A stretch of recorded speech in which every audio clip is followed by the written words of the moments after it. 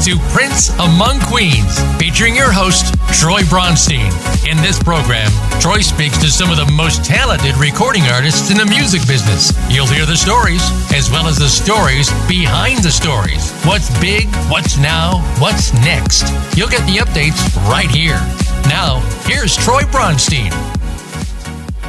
Hello, everyone. You're listening to my show, Prince Among Queens, and I'm your host, Troy Bronstein.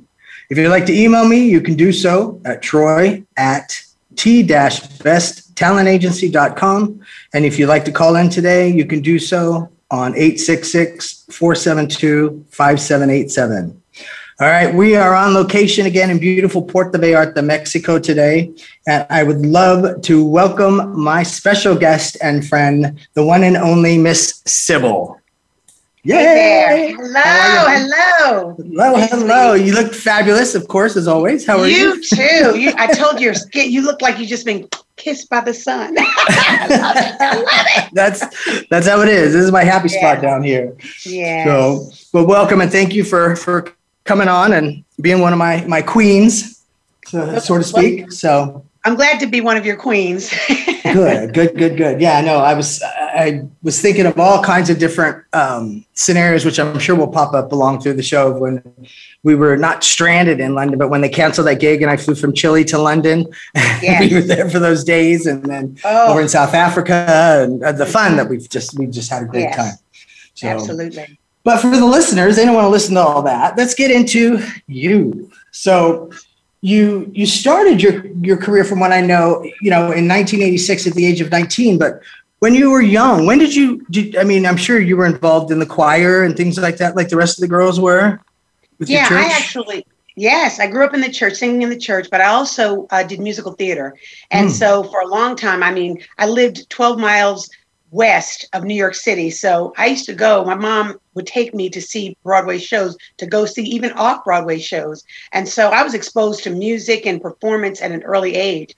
But I grew up singing at St. Luke Baptist Church and, in the youth choir. And it's just one of those things. I had no other choice. If you grow up in a Black home, bottom line is, for the most part, you are going to be exposed to church. And so for me, and you got to do something. That's the only way that young people can stay connected or even interested. And so it was kind of the training ground for vocally what we could do. And but it also kind of helped you identify what songs you connect with. And so for me, it was great. And then theater, I was able to engage and understand the concept of audiences, the importance of audiences, speaking to your audiences. And so that for me has been great. And so I grew up in a musical household, exposed to music in various forms. Yeah. Good. So when it all turned around in 86 and, you started with, I believe it was Plateau Records in 1986. Next Plateau. Okay. Mm-hmm. And your first release was Falling in Love. Was that correct? Yes. That was your first single? Very first single was Falling in Love. Yes. And, it was interesting. The story behind that record was that I did not plan on I was not interested in being a singer at all. But my friend from high school had kind of kept pursuing me about trying to get sing on a demo. And I was like, nope, not interested. Nope. You got to understand, I had college behind me. I had education behind me. I thought, I'm going to be an attorney. That's what I'm going to be. And so in my mind, that's what I was thinking. But what ended up happening was I ended up getting tricked into going to the studio thinking that I was going to be writing for a girl group because I wanted to be a songwriter. And the producer at the time said to me, well, let me hear you sing. And I looked at him like a deer in the headlights. I said, what are you talking about?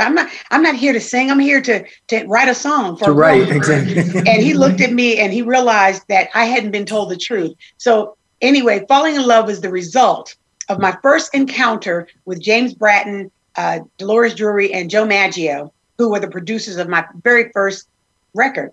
Yeah. Mm-hmm. And so from that, it says that it went to number 29 on the U.S. dance charts and the R&B charts as well. And then it also charted in the U.K. Yes. So, and that was your follow-up song after that, Let Yourself Go. Was that a duet with Debbie Pender, or was that just a No, it was Let Yourself. I wrote that song. No, I wrote Let Yourself Go.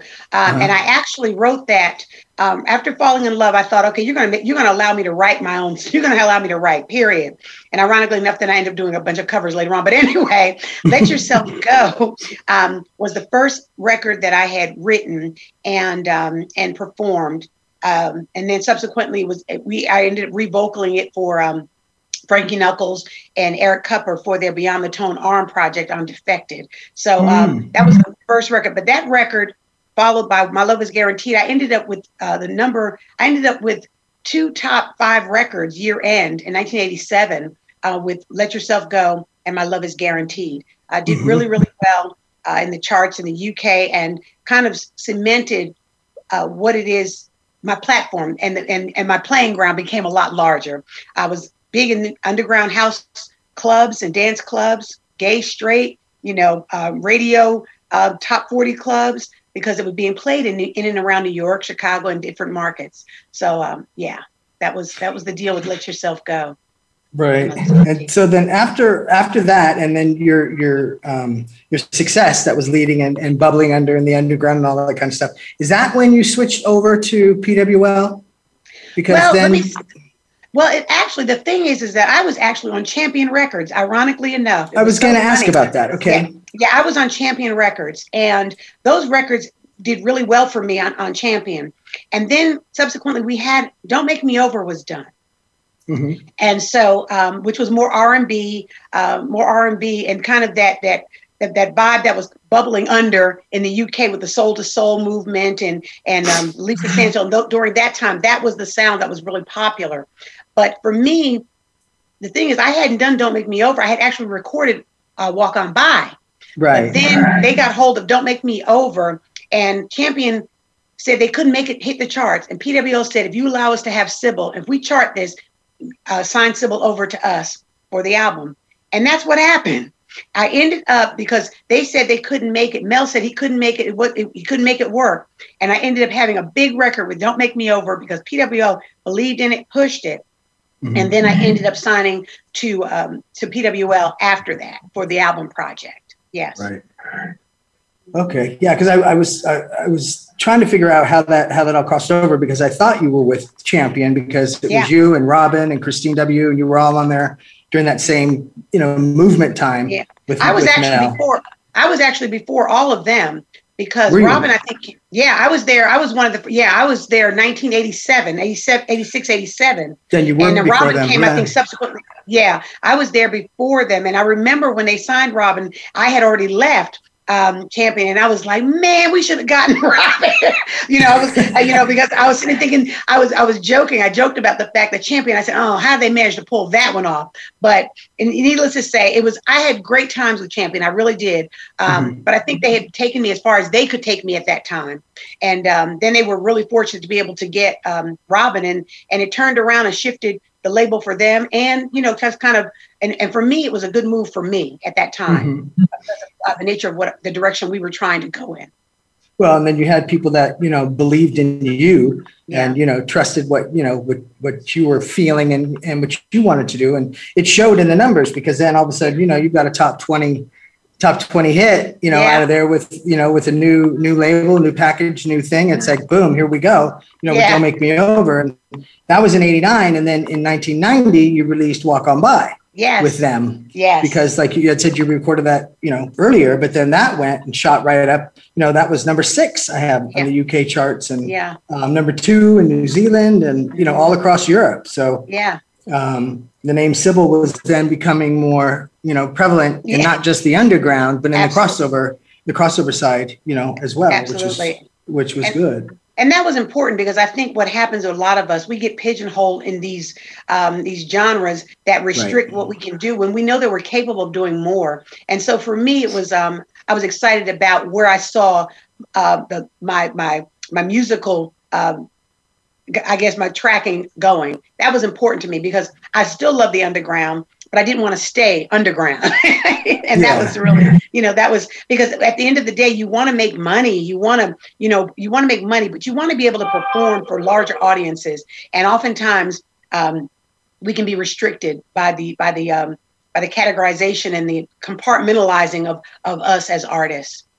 Yeah, they put you guys in a box. Yes. You know? Yes. And then it's hard for you to get out of that box. And yeah. You know, you have people sitting behind desks that, you know, don't necessarily know what's going on in today's music world because they never get out into the clubs or from behind that desk. That's right. And they make these decisions that are unfortunately incorrect.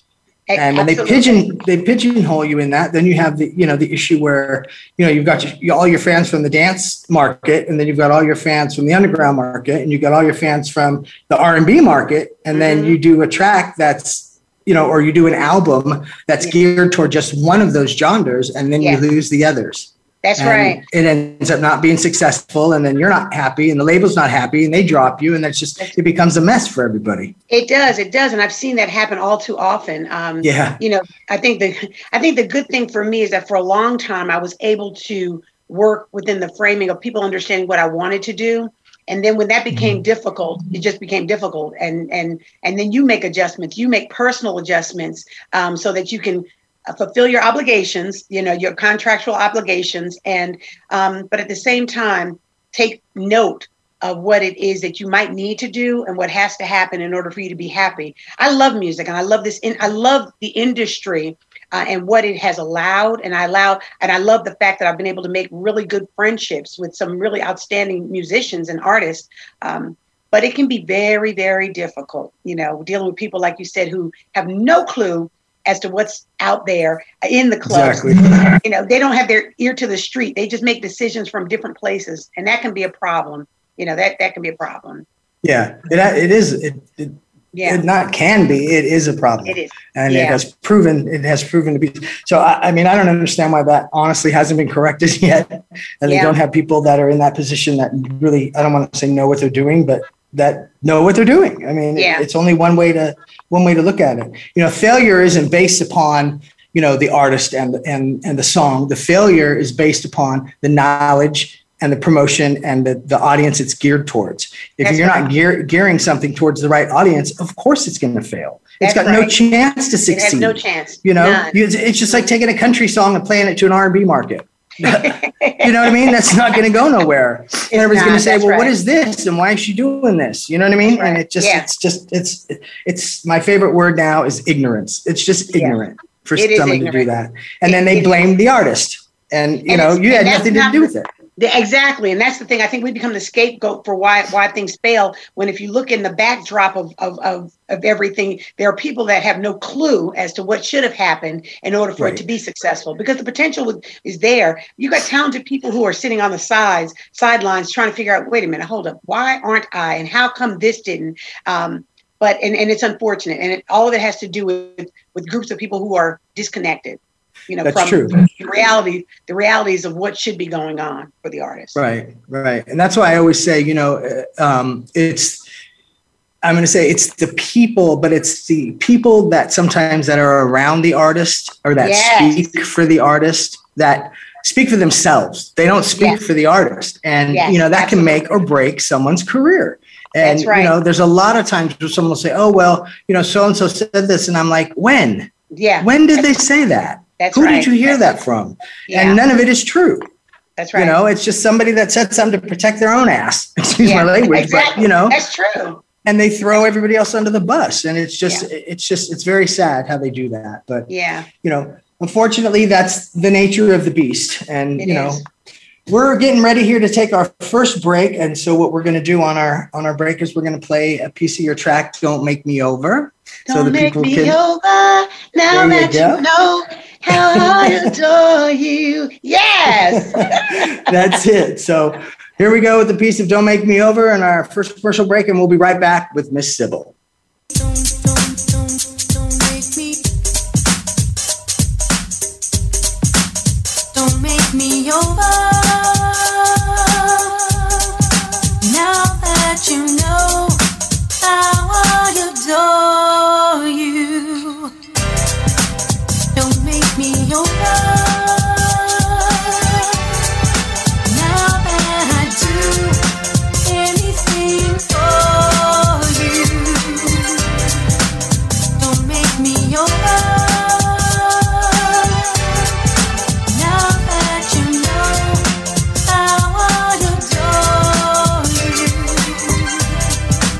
Hi, this is Crystal Waters, and you're listening to my favorite Prince, Troy Bronstein, on Prince Amongst Queens on VoiceAmerica.com.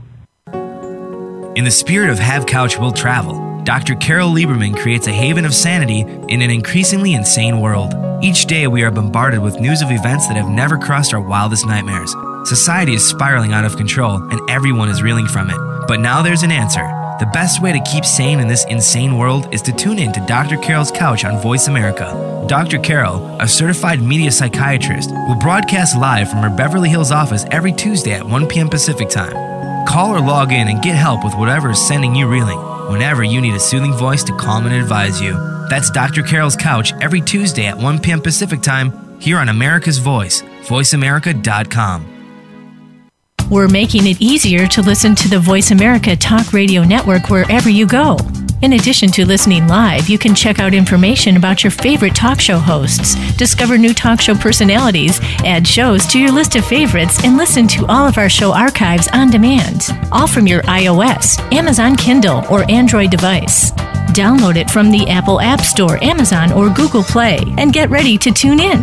The Voice America mobile app, powered by Aircast. Voice America Network proudly presents The Catherine Zox Show for women, men, children, and families. Catherine magically combines her compassion, experience, and talent to bring listeners a show that's upbeat, informative, and yes, a little sassy. Tune in every Wednesday at 7 a.m. Pacific Time, 10 a.m. Eastern to The Catherine Zox Show on the Voice America channel. Dive on in. That's right. Dive on into my favorite Prince Among Queens, Troy Bronstein. You tell him Debbie Holiday sent you.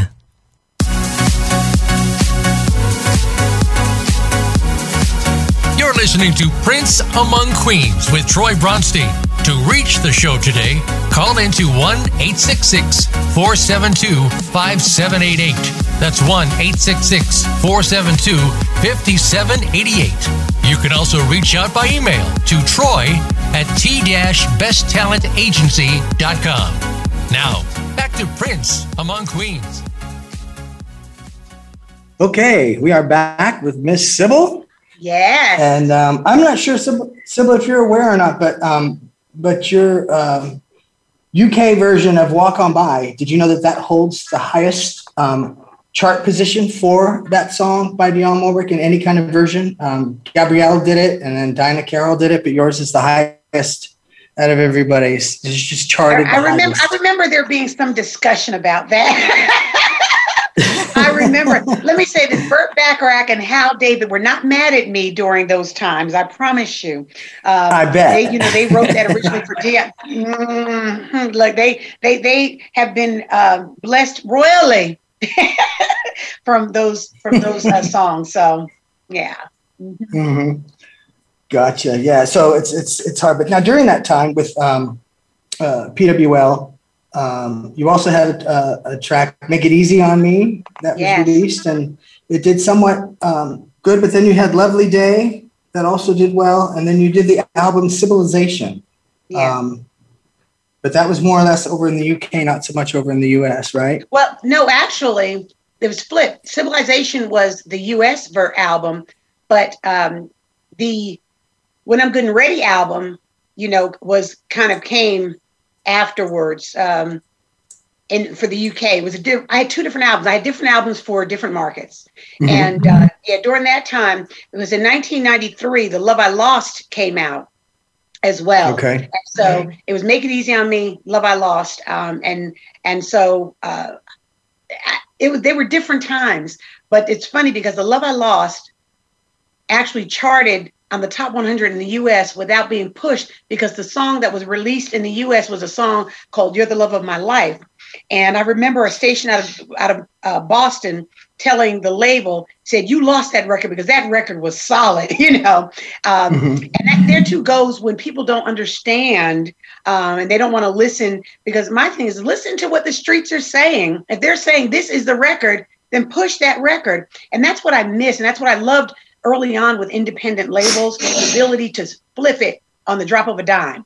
They could actually, they didn't have to wait for like a big well-oiled machine to be able to put something to the streets. They let the DJs get it. They got it to the DJ pools, got it out, and the rest of it was history. They would play it. Radio would grab hold of it, because most of the time radio DJs who were playing our music also played in clubs.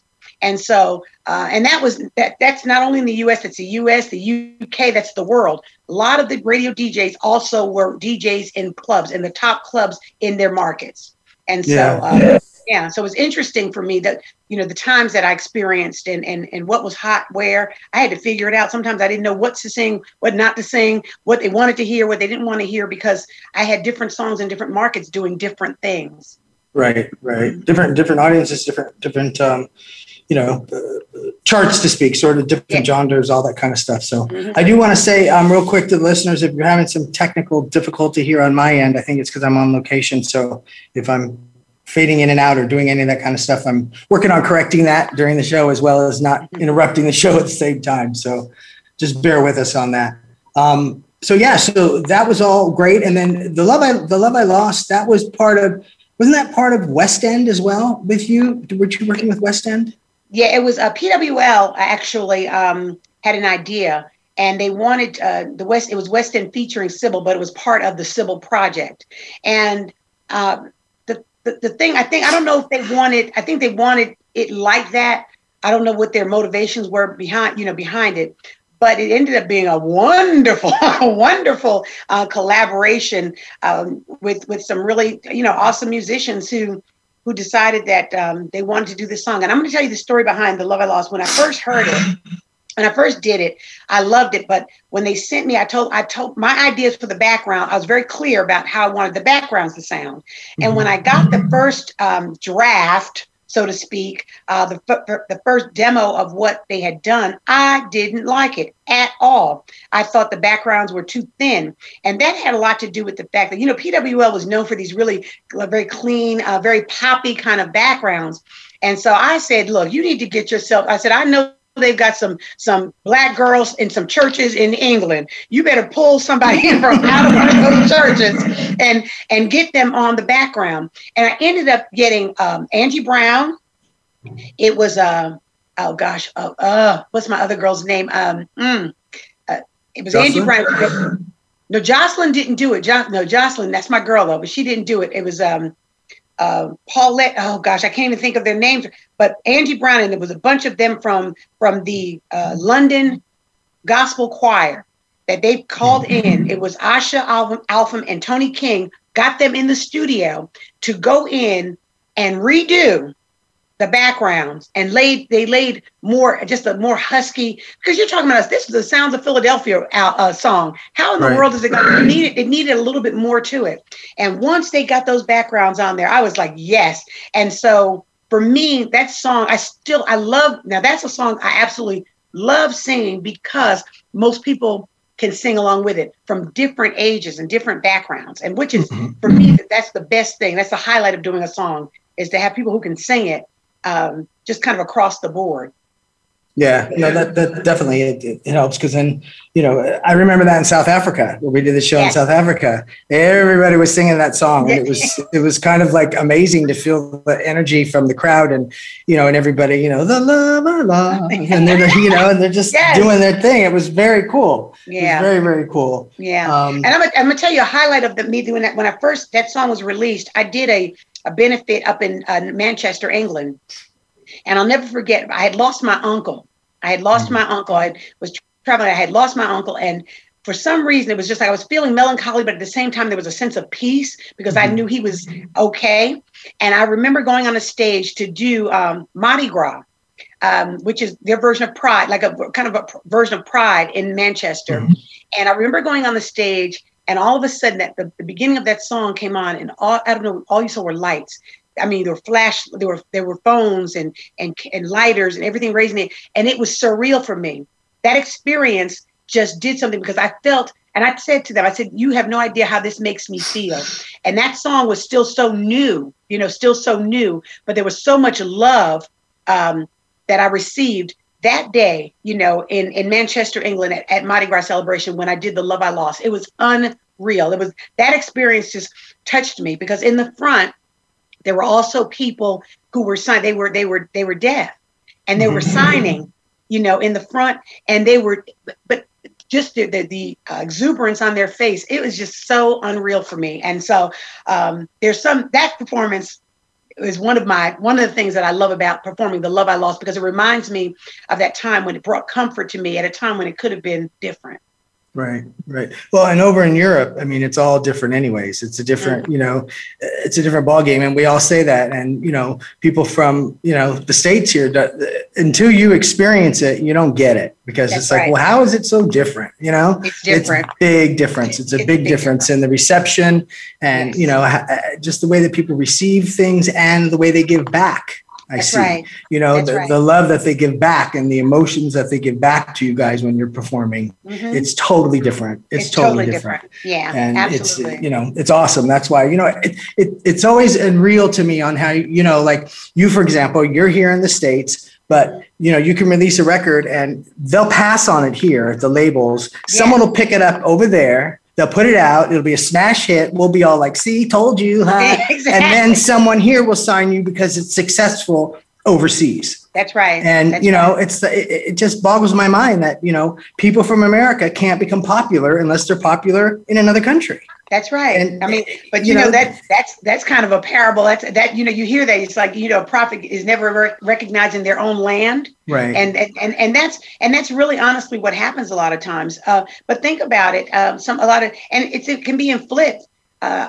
Some artists from there come here and they have levels of success in genres that they didn't anticipate. Correct. You know, so it works both ways. It does work both ways, but I'm appreciative that the markets outside the U.S., they kept me working. They kept my mortgage paid. They kept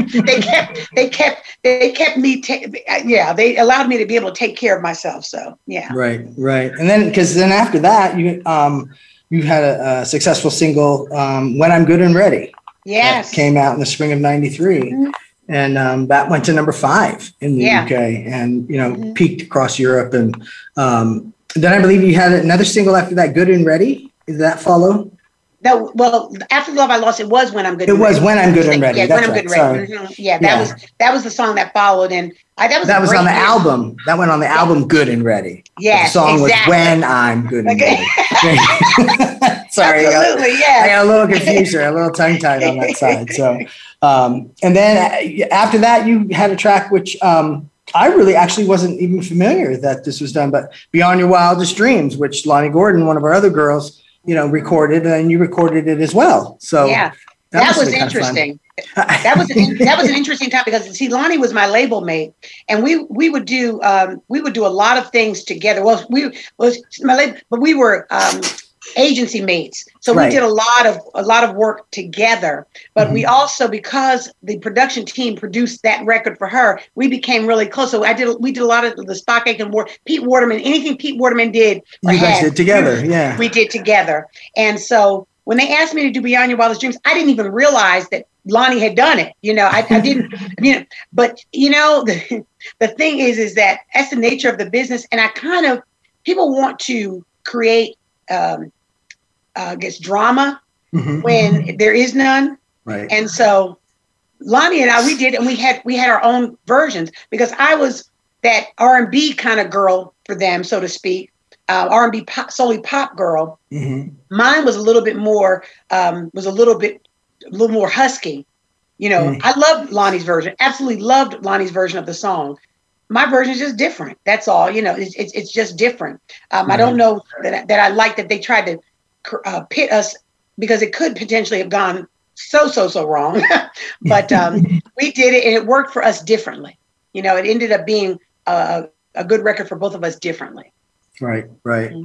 Well, I mean, you know, that's what but I do remember you guys doing a lot of stuff together, you know, a lot of shows and you know, things in support of PWL and as well as in support of yourself. Yes. I was there for a couple of them, and it was fun. We had a good time. We did. We had a lot of fun. Yes. So, you know.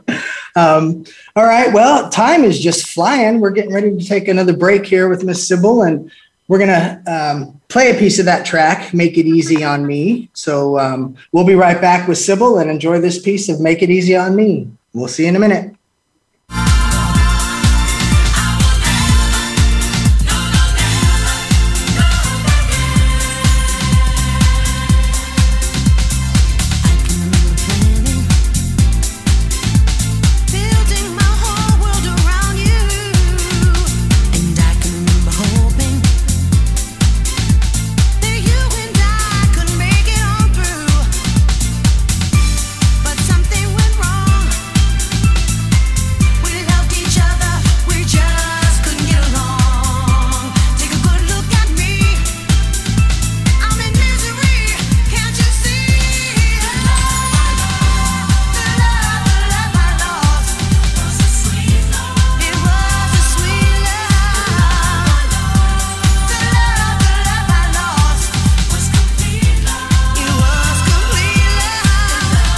Become our friend on Facebook. Post your thoughts about our shows and network on our timeline. Visit Facebook.com/Voice America.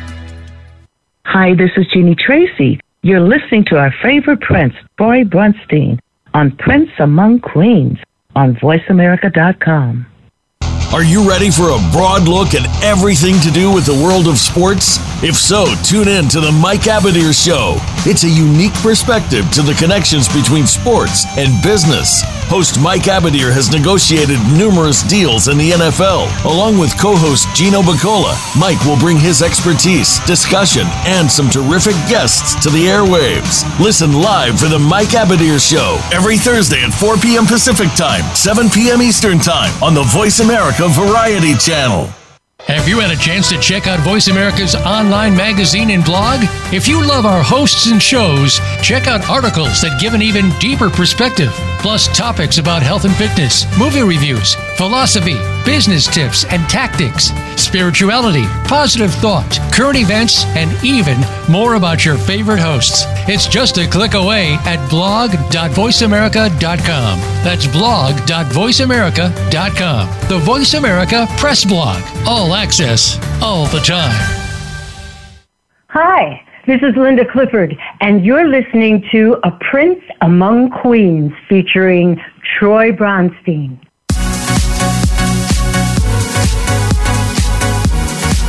You're listening to Prince Among Queens with Troy Brunstein. To reach the show today, call into 1-866-472-5788. That's 1-866-472-5788. You can also reach out by email to troy@t-besttalentagency.com. Now, back to Prince Among Queens.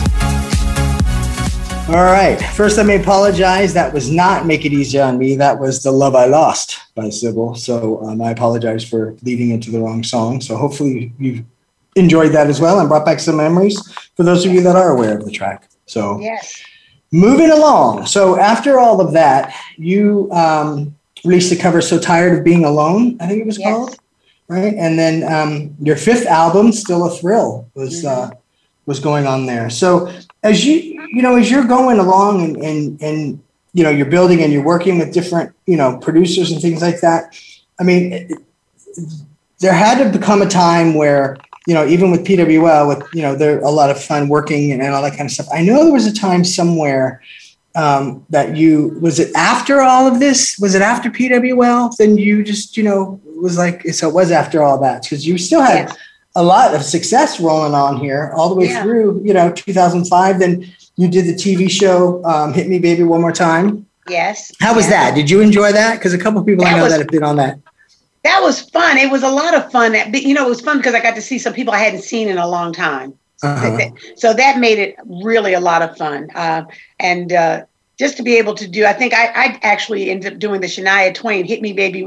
I'm going to Get You Good on that show. And so that was funny. I was sitting there thinking, okay, you want me to, so they made it a dance version. It was actually funny, but I was sitting there thinking, I didn't care if I didn't win. I was just glad to be there. So glad to be there. It was fun. Yes, it was a lot of fun. Good. Yeah, I hear that from those that have been on it, that it was fun. It was a fun show and everybody enjoyed it. So after this, we'll go into, I wasn't going to do this till the next segment, but I'm going to start now because the next segment is going to be the smallest that we have. Plus you have to do your favorites during that segment. I got you. So after all of this, and, Sybil is like a household name and everyone's, Sybil. Sybil wasn't happy. No. Right? Sybil was not happy. That's yeah, it was not, I was not happy. I saw the dynamics of what of the change on the horizon. I felt as if a lot of us who actually had the capabilities to do more and to sing and we just had the stuff were being relegated and pushed to the back for artists who were, for the most part, inferior in terms of vocally inferior performance. In terms of performance, they didn't understand what that looked like. And then the songs that they had expected us to do, they just weren't reminiscent of where I wanted to be, where I saw myself. And so it was really important for me to just kind of step back. I didn't want to walk away, but I needed to walk right on by and to do something else. Because, as you know, they said the love I lost, I had lost the love, for performing. I still loved music, but I just did not like the direction that I felt like they wanted me to go. I didn't think they got me. I don't think that they were trying to get me. And there were so many changes in terms of the label. PWL had been sold to Coalition Records, and Coalition was a division of Polygram, and then Warner Brothers, and it was just, I think, the lack of feeling as if I was supported, just kind of put a bad taste in my mouth. And then on top of that, I think that I needed to step away because I had been doing it at that point. I had been doing it for a while. And I needed to change. I needed to do something else that kind of spoke to to the heart of who I was. And so I made a decision to use the degree that I had, the college degree that I had, to sow into the lives of young people in a different kind of way. And those who were interested in music, those who were just interested in being creative. And so that was important to me. And so I found myself making the trip outside of the music industry in order to really get Sybil back on track, to be honest. Right. I mean, I was fortunate because I didn't get caught up in a whole lot of the negative pitfalls and succumb to some of the stuff that other people succumb to, because I knew to step away before it swallowed me up. Right. I remember seeing a quote and I wrote it down because I was like, oh, okay. It says, Sybil, she will sing when she's good and ready, which it's all titles of your songs, which is even, more funner. But it's like, Sybil, she will sing when she's good and ready. She had a love she lost, but have we lost Sybil altogether? ? Yeah. And I guess that's when you were going through what you were going through. And, a lot of people get caught up in it, but at least, you're a strong woman and you're an independent woman. And, that's one of the things that I admire about you. And, you have that to fall back on. And remember, you said it in the beginning, you didn't want to be a singer. Mm-mm. So, doing that and exploring the gift that God gave you and enjoying that and sharing that with the world, when things aren't right in the universe, it's just not right. You know what I mean? It's not good. And so it throws you off, and it throws you, the thing is you have to have balance. And if you are emotionally disconnected from something that once brought you such joy, you've got to step away from it to protect the sanctity and protect yourself. And I had to step away to protect myself because I remember, I think my mom had said, she was like, what's going on? She could tell there was something that wasn't quite right. I was real snappy, just frustrated, and just the love and passion that I had for music and singing. And I just had lost it. I had just lost it. And it was time to step away. Well, it became a job that you didn't enjoy. It's just like Absolutely. People that have a job that they do 9 to 5 and they hate it, and it's just like, I'm blessed because I have a job that I enjoy. And, I can't imagine having to do something, as a career or all day, to support a family, and you hate doing what you're doing. That's got to just be miserable to have to devote that much time to something that you don't like, Yes. Yeah. So, and that's why it's important as an artist, Troy, that, I think my love for it came back again, because I'm going to tell you something. That Hit Me Baby show kind of made me start feeling like, you know, gave you a taste of it again. Yeah, honestly, because I was just not, at first I was like, I'm not doing this, but it really honestly reintroduced me to what I really loved and admired. It was people, you know, the people that I had met along the way, other musicians, other artists, and we were all kind of in the same boat, and we were still there able to deliver the songs that we had been known for. So for me, it was kind of, that was the shift and the flip for me back into going back on tour. It's just, you know, the Divas of Dance and, you know, and the tours like that, which were great for me. Yeah, so it was a good time for me. That was the shift for me, but I needed that break. I needed it. Yeah. Well, I mean, you know, everybody needs that break. Yeah. And some people don't recognize that.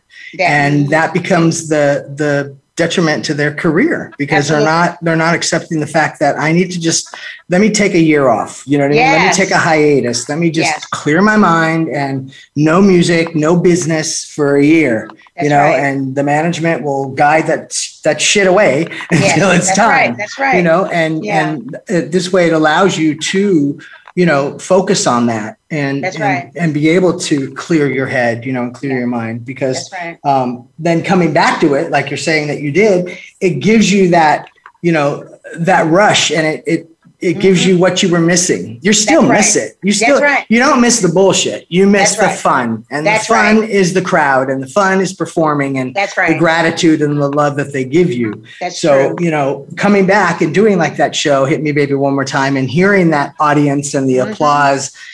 See, my hair standing up on my arms right now. Look, see, you know, I know what you guys, you know what I mean? I know what you guys feel because I hear it. On the side of the stage and I get my goosebumps too in my spine. That's right.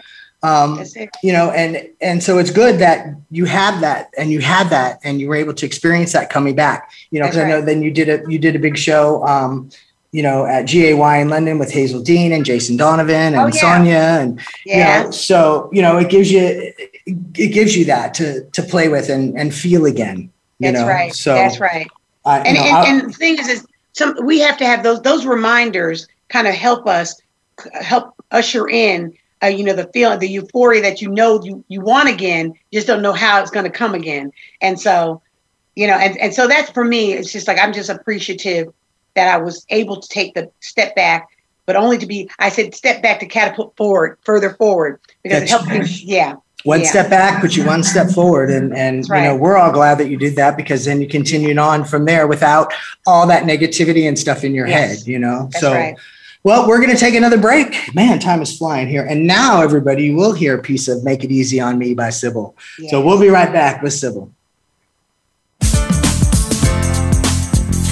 it's all over, don't keep me hanging on.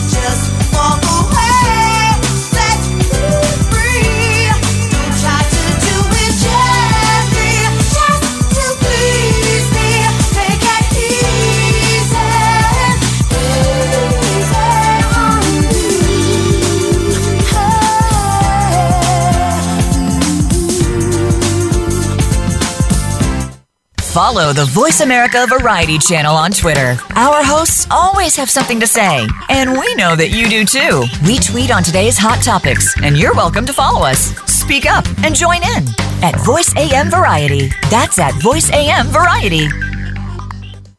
Dive on in. That's right. Dive on into my favorite Prince Among Queens, Troy Bronstein. You tell him Debbie Halliday sent you.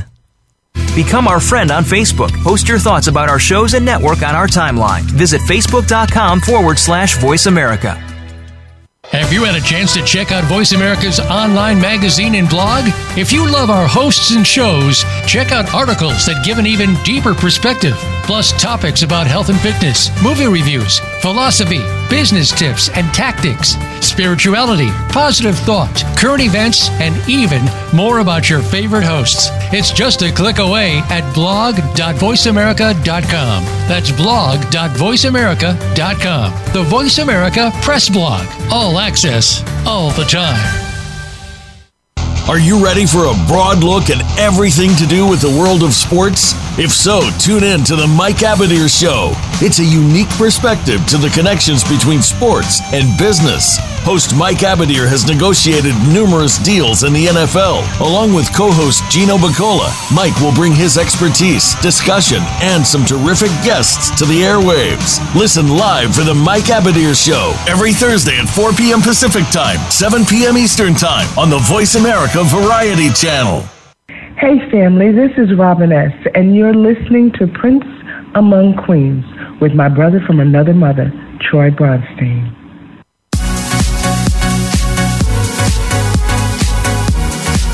You're listening to Prince Among Queens with Troy Bronstein. To reach the show today, call into 1-866-472-5788. That's 1-866-472-5788. You can also reach out by email to troy@t-besttalentagency.com. Now, back to Prince Among Queens. Okay, everybody, welcome back. We are here with our special guest, Miss Sybil, and the third round here. Before I get to the three favorites that I have everybody do every week, I just wanted to ask you, with the whole, pandemic and COVID situation going on, I mean, how that's affected you, emotionally, physically, and not being able to perform. And I mean, how are you handling that? The thing is, at first, I think we all thought that it was going to be short. It was not going to be as, an extended period of time. We thought, we're going to figure it out. It's going to be, we're going to get back to working. But it really impacted, because, I had a lot of shows. I was booked from April to the end of the year. Right. And I thought, wow, okay, because that's festival time. During April, March, April, festivals and stuff start happening around the world. But what I realized is that I think I had to change how I thought about it, and make it a positive, in that it was time I started writing more. I started really paying attention to the things that mattered, because I had seen the levels of loss in the United States was crazy. And especially I'm from New Jersey, and the New Jersey, New York area got impacted greatly. So emotionally, I felt like, I felt drained, but spiritually, I reconnected with forces that were greater than me, and realized that I had a lot to be thankful for, and that I was going to move intentionally, and do it, do it under the constraints that have been given to us, in hopes that when we come outside of this, that we're going to be able to get out and do what it is we love to do. And that is to perform and to share our gifts and talents. But I think we needed to slow down. I think that it was that was greater. I said, this happening was far greater than us. Yeah. Do I like it? No. The loss of income? No. let's be real. But I'm fortunate in a lot of ways too. Yeah, and it being worldwide, it's not. Yes. It's odd that it's just not like with us, Yes. And I think it's an extreme wake up call that everybody needed, and everybody around the world needed a wake up call. That's and right. Things were just going too freely, too easily, and whatever the meanings and behind the scenes of this whole thing was. Put all that aside, we just needed a wake up call, and it's going to be interesting seeing what the new future is going to be in. It's funny, because I heard someone say he called it the now normal. Right. He said it's the new normal. What the new normal? He says the new normal, and he said it's the now normal. Like, basically, at the end of the day, we have to make the adjustments to accommodate an environment that's going to call for us to do things differently. And so, if I've got to wear a mask to protect not only myself but others, that's what I'm going to do. Mm-hmm. And so. I just what we think has got to be different. But you know what? It's kind of, when you think about what we've been going through for the past couple of years, you're sitting there thinking, okay, it kind of fell in line with a lot of the other stuff that we have going on. Right. But so I'm so glad 2021. I'm glad that we've got a vaccine, and I'm glad that we're in this place and that we're on track to for healing. Right. And it's all moving along. So Yes. speaking of moving along, let's go on to the three favorites that I always ask everybody. And that's your favorite city, your favorite show, and your favorite song. And your favorite city can be a city that you just love as a person. It can be a favorite city that you love going to and performing at, whether it be for the people or just, the whole climate. I mean, the whole, everything. So if you're asked what's your favorite city, what would that be? Anyone who knows I am a lover of Cape Town, South Africa. I love Cape Town. I have. Don't we all? Yes, I've loved it for years, and for so many reasons. I love the people. I love the energy. I love the climate, and I love the fact that when I went there, I had a really had an experience there that just has stayed with me for a long time. And I remember Robin S. and I ended up going up on the Table Mountain. And I remember it was really, we talked about it. It was so spiritual because we were. I remember that's when I went swimming with the sharks that day. And you guys did the mountain thing. And that's we went right. to the mountain. And when I tell you the experience was it was just, we felt like we could just reach up and touch the clouds. We were so close to heaven, so close to God. And that's how we felt. But that experience was just beautiful for me. And then when I came down, there was a woman waiting at the base, and she came up to me and she said, "I've been waiting for you." And when I looked at that woman, she reminded me so much of my Aunt Maggie, my mom's last aunt, on my dad's side. And so my grandfather's side, her father's side. And when I saw her, it just did something to me. So I have a special place in my heart for that country for so many reasons. Yeah. Performance-wise, you already know, Troy, you were there. It's second to none. Okay. So yeah. So show-wise, what was your favorite show? It could have been your very first one. I mean, it could have been, whatever, but what's your favorite show? The favorite show in terms of my performance that you've done, that sticks out in your head. Well, I spoke about, the funny thing is that there were probably two. The one in Manchester, England for Mardi Gras was very special. And then I did a show in Liverpool that I had, and it was a small, not small, I guess a couple thousand people. But what I loved, it was my return to performing, one of the first shows that I had done after being away for so long. And the reception was absolutely unreal. And I remember them saying, the DJs, they were like sitting, people were crying, and the place was singing, and it was just so special for me. So it was in Liverpool. That was, but then I think it was kind of apropos that my first show was at the Limelight, and which was an old church, Right. So I think that it kind of set the tone for the spirit of who I am. And what about your favorite song? My favorite song of mine, if it's one of mine, I love performing Let Yourself Go. Mm-hmm. I love it because it makes me feel so free. It makes me feel free. And that was the first song that I ever wrote that was recorded. And then it had so many iterations on different remix albums and projects. It was just unreal. And then to have the late great Frankie Knuckles ask me to come to do the song, and I re-vocaled it. So I love Let Yourself Go because the words, I remember writing those words, and I remember how it felt to write the words. Because that's mine. But also I love doing The Love I Lost because it pays homage to some great songwriters from Philadelphia, who I think probably didn't get the level of credit for being as awesome as they were, Gamble and Huff. So Gamble and Huff, boy, I remember that whole thing. There's that's a whole nother show. That's a whole nother show, And so when you think about songwriters, there were songwriters who got a lot of credit, but they wrote some, they wrote the Sounds of Philadelphia that whole time. They wrote some wonderful tunes for some awesome artists, over the years. So, so I would wager to say that Let Yourself Go because I wrote it first song I wrote, but then The Love I Lost because of the magnitude of what it did actually reinventing and reintroducing Sybil to a global market again. Mm-hmm. Yeah, that's that whole thing, you know, the Gamble and Huff sound, it was just, you know, phenomenal. I remember, you know, real quick before we go, because Evelyn got inducted to the Philadelphia Hall of Fame, and it was a whole Gamble and Huff thing and all the sounds of Philadelphia. And I mean, I didn't even realize that there was so much from that, you know, that time. That time. You know, the magnitude of the talent was just incredible. It was amazing. Yes. You know, and it was, so for you to mention that, it's like, wow, you know, it's even here, another revelation for me on that. So, but okay, our time is up. I'm getting my flags. It's went by so fast. Sybil, I want to thank you for coming on my show today, and stay there when I say goodbye, because I'll still want to talk to you for a minute. And everybody, I hope you enjoyed the show as much as we enjoyed bringing it to you. Yes. Next week, we have the fabulous Simone Denny on, and we will see you then. Have a great week. And until next week, I'm Troy Bronstein. Thanks for listening to my show, Prince Among Queens, and we'll see you next week. Bye-bye.